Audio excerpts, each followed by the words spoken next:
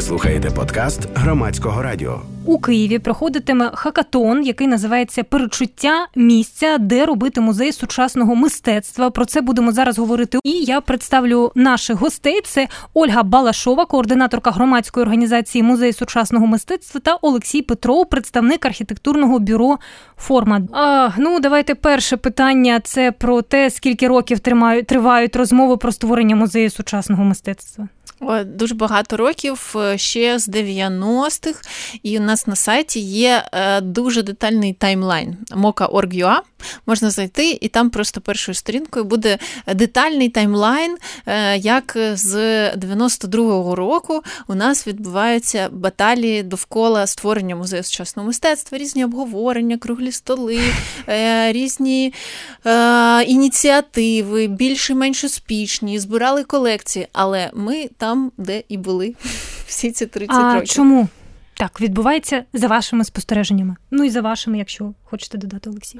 Я можу сказати, ми сьогодні, наприклад, говорили, я модерувала, бо я була хранителькою столу «Культура», тому що у нас було по сферам, такий розподіл.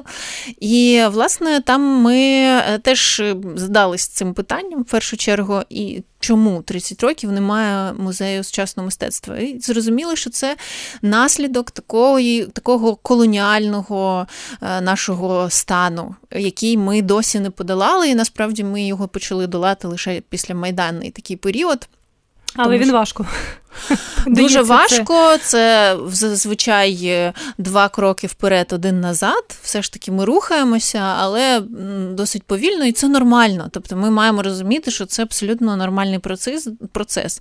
Що означає колоніальність, наш цей стан? Це означає, що ми не відповідали ніколи за себе, за свою культуру, за її збереження. Тобто нам з одного боку це було недозволено і каралося, і це була поодинокі лише особистості люди могли ціною власного життя іноді зберігати пам'ять і культуру.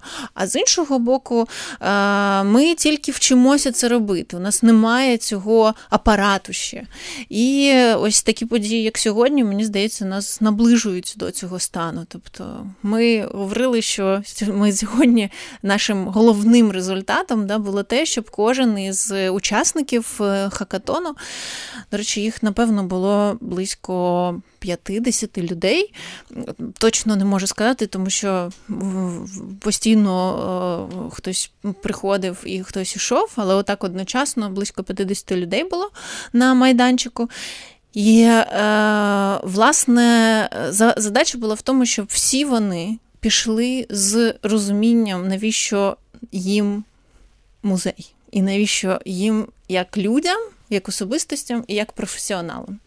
Давайте про те, хто є учасники хакатону, пізніше поговоримо. Я все-таки думаю, що зараз потрібно нагадати, що таке сучасне мистецтво. Хочу послухати ваші пояснення, тому що коли я з деякими своїми знайомими говорю про сучасне мистецтво, люди дуже скептично і насторожено до цього ставляться, мабуть, якось по-своєму розуміючи, що таке є сучасне мистецтво. Все мистецтво колись було сучасним. Звісно. Тобто ми розуміємо, що все мистецтво, що ви знаєте, колись було сучасним. І мистецтво завжди корелює з тими уявленнями. Воно відповідає стану свідомості, стану розуміння людиною, її власної екзистенції і світу навколо. Це спосіб інтерпретувати дійсність. І іноді воно може здаватися якимось незрозумілим, або тим, що якось на рівні такого далекого наближення відштовхує. Але насправді це для мене сучасне мистецтво – це єдиний спосіб бути сучасною людиною. Тобто спробувати розібратися, спробувати уявити, чим є мистецтво твого часу, зрозуміти, що ти не можеш впливати, і твої особисті смаки або уявлення жодним чином не впливають на те, яким воно є. Тобто це можна прийняти лише як стан погоди, наприклад, або коли ви потрапляєте в якесь нове середовище, ви можете його прийняти, і зрозуміти, і спробувати там якось обжитися, да, в цьому середовищі. От, власне, з мистецтвом це також. Його можна порівнювати з середовищем, можна порівнювати з мовою. Да? Це мова, яку потрібно вивчити. Якщо вона вам не зрозуміла, це означає, що ви просто не знаєте її основних правил, синтаксису і так далі. Тобто це не більше, ніж комунікація, але і не менше. Говорить Ольга Балашова, координаторка громадської організації «Музей сучасного мистецтва». Це «Громадська хвиля», при мікрофоні Валентина Троян. А тепер безпосередньо до хакатону. Які локації обговорюються, а які найкраще, на вашу думку, підходять для цієї справи? Це питання до мене. Да. На обговорення було винесено 19 локацій. Це ті локації, які вже попередньо обговорювались там в засобах масової інформації, і ті локації, увагу до яких було озвучено до цього хакатону. Ми додали ще декілька локацій, які, на нашу думку, теж мають право бути обговореними та винесеними до уваги. Які локації, це кілька назвіть. Це від житнього ринку і від елеватору на набережній до кінотеатру Кіото, мистецького арсеналу, гостинний двір, тобто Галерея Лавра. Їх 19 штук, і вони всі різні, вони мають різні потенціали, і вони всі цікаві до обговорення. Я перше, про що подумала, це юридичні моменти. Навіть якщо команда збереться і скаже, ось це воно, то як у чиїй власності цей маєток знаходиться, чи не буде проти власник. І взагалі, якщо це комунальна власність, це важливо, і я думаю, найчастіше через це якісь проекти і розбиваються. Так, от ми маємо зрозуміти, що та практика, яка сьогодні відбулася, вона є таким інноваційним підходом і скоріше мисленневою вправою, ніж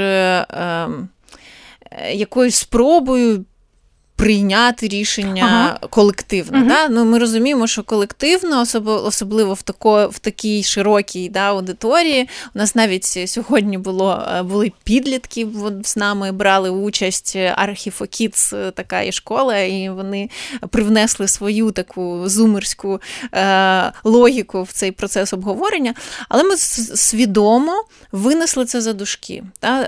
Всі ці проблеми власності, кому належить, що зараз із цими локаціями, для того, щоб вільно і незаангажовано помріяти. Тому що для того, щоб зробити якісне рішення, треба спочатку якісно помріяти. І уявити місто як екосистему, уявити його з точки зору того, що важливо для прийняття такого рішення. І завданням наше було напрацювати ці критерії. От форма, наприклад, архітектори чудові, абсолютно вони зробили неперевершене дослідження, яке передує прийняттю таких рішень. Тому що коли у нас обговорюється на рівні міністерства, на рівні Офісу президента оця ідея створити музей сучасного мистецтва, то що відбувається? Так, потрібен музей, що там у нас є на балансі, давайте подивимося, є ось така недобудова, туди потрібен ресурс, все одно його вкладати, давайте зробимо музей.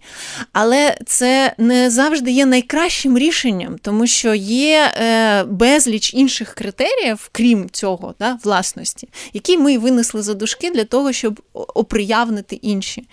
І форма зробила аналітику суто архітектурно, таку в прив'язці до міста, яку вони змогли робити як професіонали, а учасникам, які представляли різні професійні середовища, ми запропонували поміркувати з точки зору своєї сфери, наприклад, туризму, або сфери медіа, або сфери хоріки, це гостинності.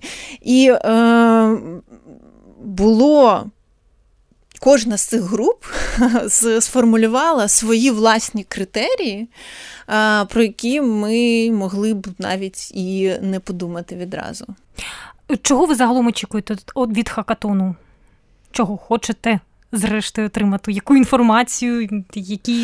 По-перше, розширити і зрозуміти, що це двосторонній процес, і ми маємо враховувати побажання і оцю можливості суспільства, а з іншого боку, ми це так формулювали, що ми хотіли би запліднити уяву наших учасників, запліднити уяву тих людей, які нас зараз слухають, для того, щоб помріяти про те, яким може бути наше місто, коли в ньому з'явиться музей сучасного мистецтва, якою може стати наша культура, якщо ми створимо такий музей, якщо ми ініціюємо створення такої інституції, да? Коли ми наберемося такої суб'єктності для того, щоб відповідати за свою культуру, і для того, щоб говорити уже з позицій тих, хто творить власну культуру, а не лише, якось, не хочеться говорити слово «паразитує», але воно...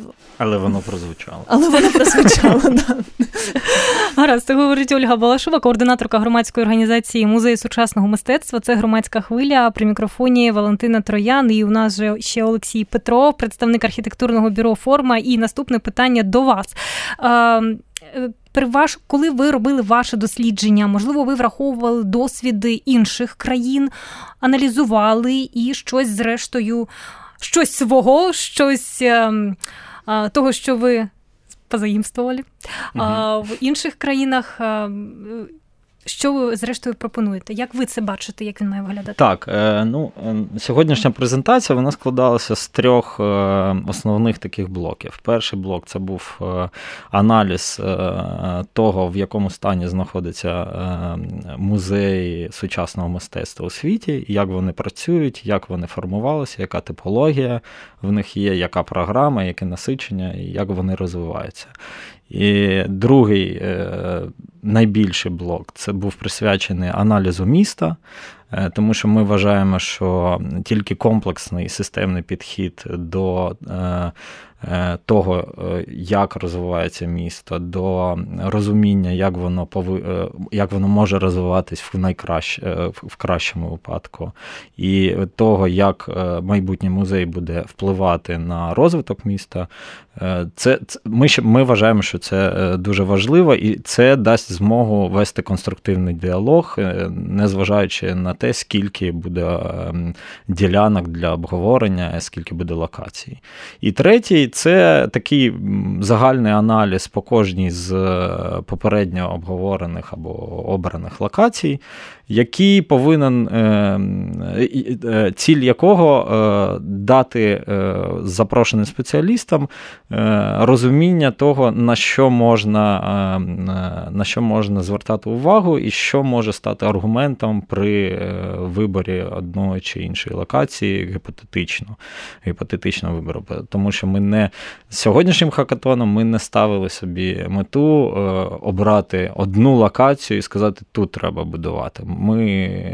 Ми взагалі не ставимо мету для того, щоб казати, де саме треба будувати. Ми ставимо мету для того, щоб вибудувати діалог, який призведе до відповідального формування завдання і відповідальної розробки проєкту. Це наша мета.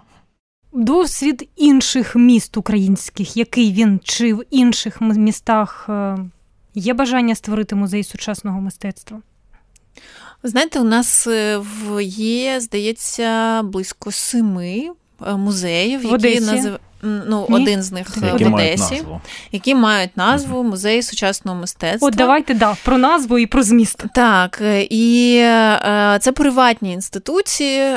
Зазвичай є одна моя улюблена в Херсоні, Музей сучасного мистецтва в Херсоні. Вона створена художниками, і це просто така квартира, яка є одночасно майстернею Владислава Машницького, і це унікальний для України простір.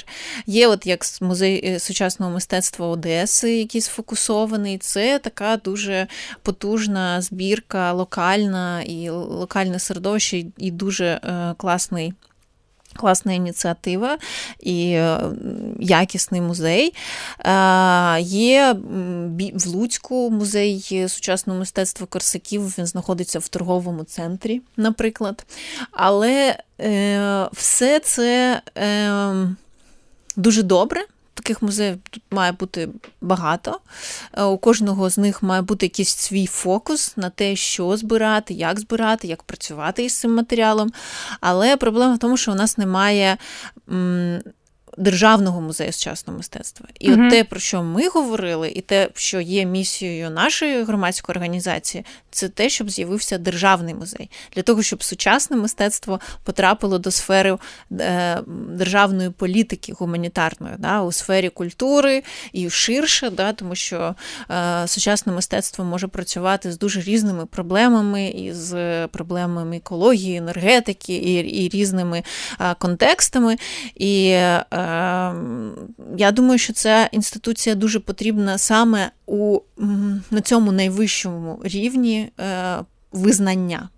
Тому що коли ми говоримо про державний музей, ми говоримо про визнання такої сфери, як сучасне мистецтво, яка насправді надзвичайно потужна в Україні. Є дуже багато фантастичних митців, кураторів, різних самоорганізованих ініціатив, галерей. Є дуже класне художнє поле і багато цікавого мистецтва, і митців, які мислять абсолютно і вже є частиною європейського контексту мистецького, але при цьому у нас немає індустрії, немає ринку, немає взагалі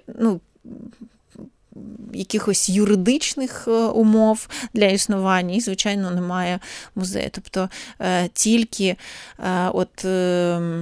здається, 4-5 років тому з'явилася перша ініціатива, коли держава підтримала сучасне мистецтво. І це був, до речі, фестиваль молодих художників, який, до речі, архітектурне бюро «Форма» теж мали до нього стосунок, і формували простір в мистецькому арсеналі, це відбувалося. І це було вперше, коли держава, уявіть собі, визнала, що існують сучасні митці, що існує сучасне мистецтво, що цей процес, що його потрібно підтримувати.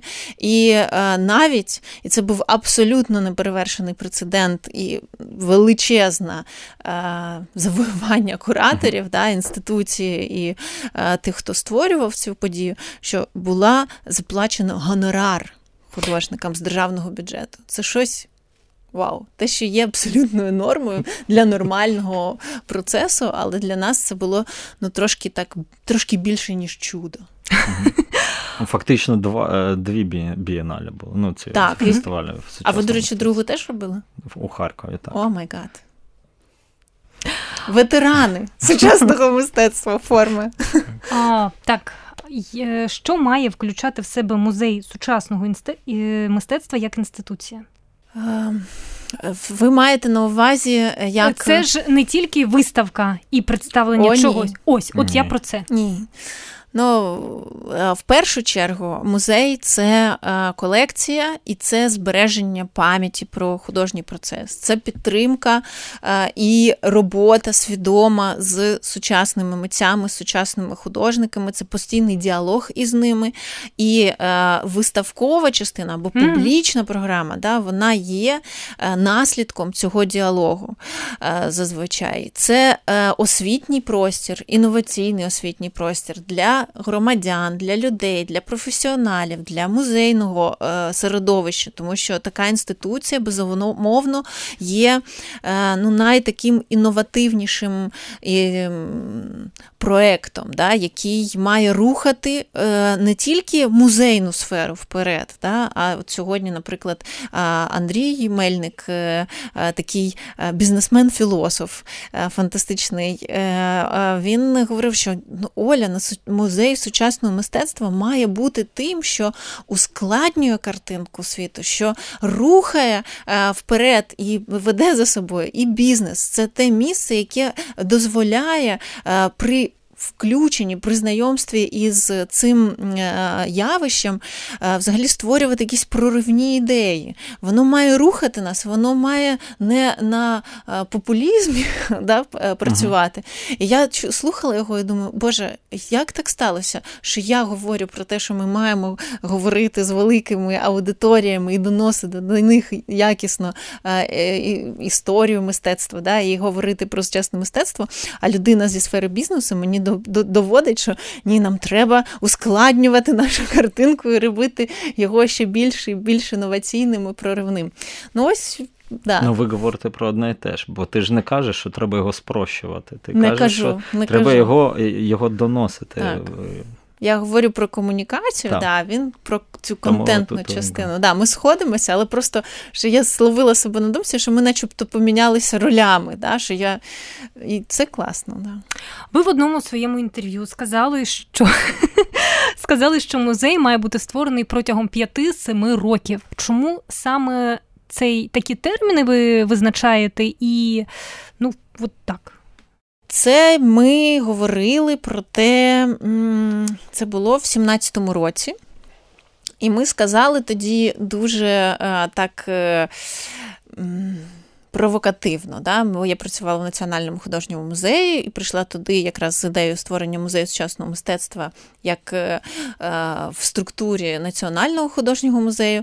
Ми створили робочу групу і вийшли з таким прес-релізом, що ми працюємо, і має постати музей сучасного мистецтва в 2021 році. Це була така наївна. По-перше, ми розуміли, що це можливо, якщо є політична воля. Але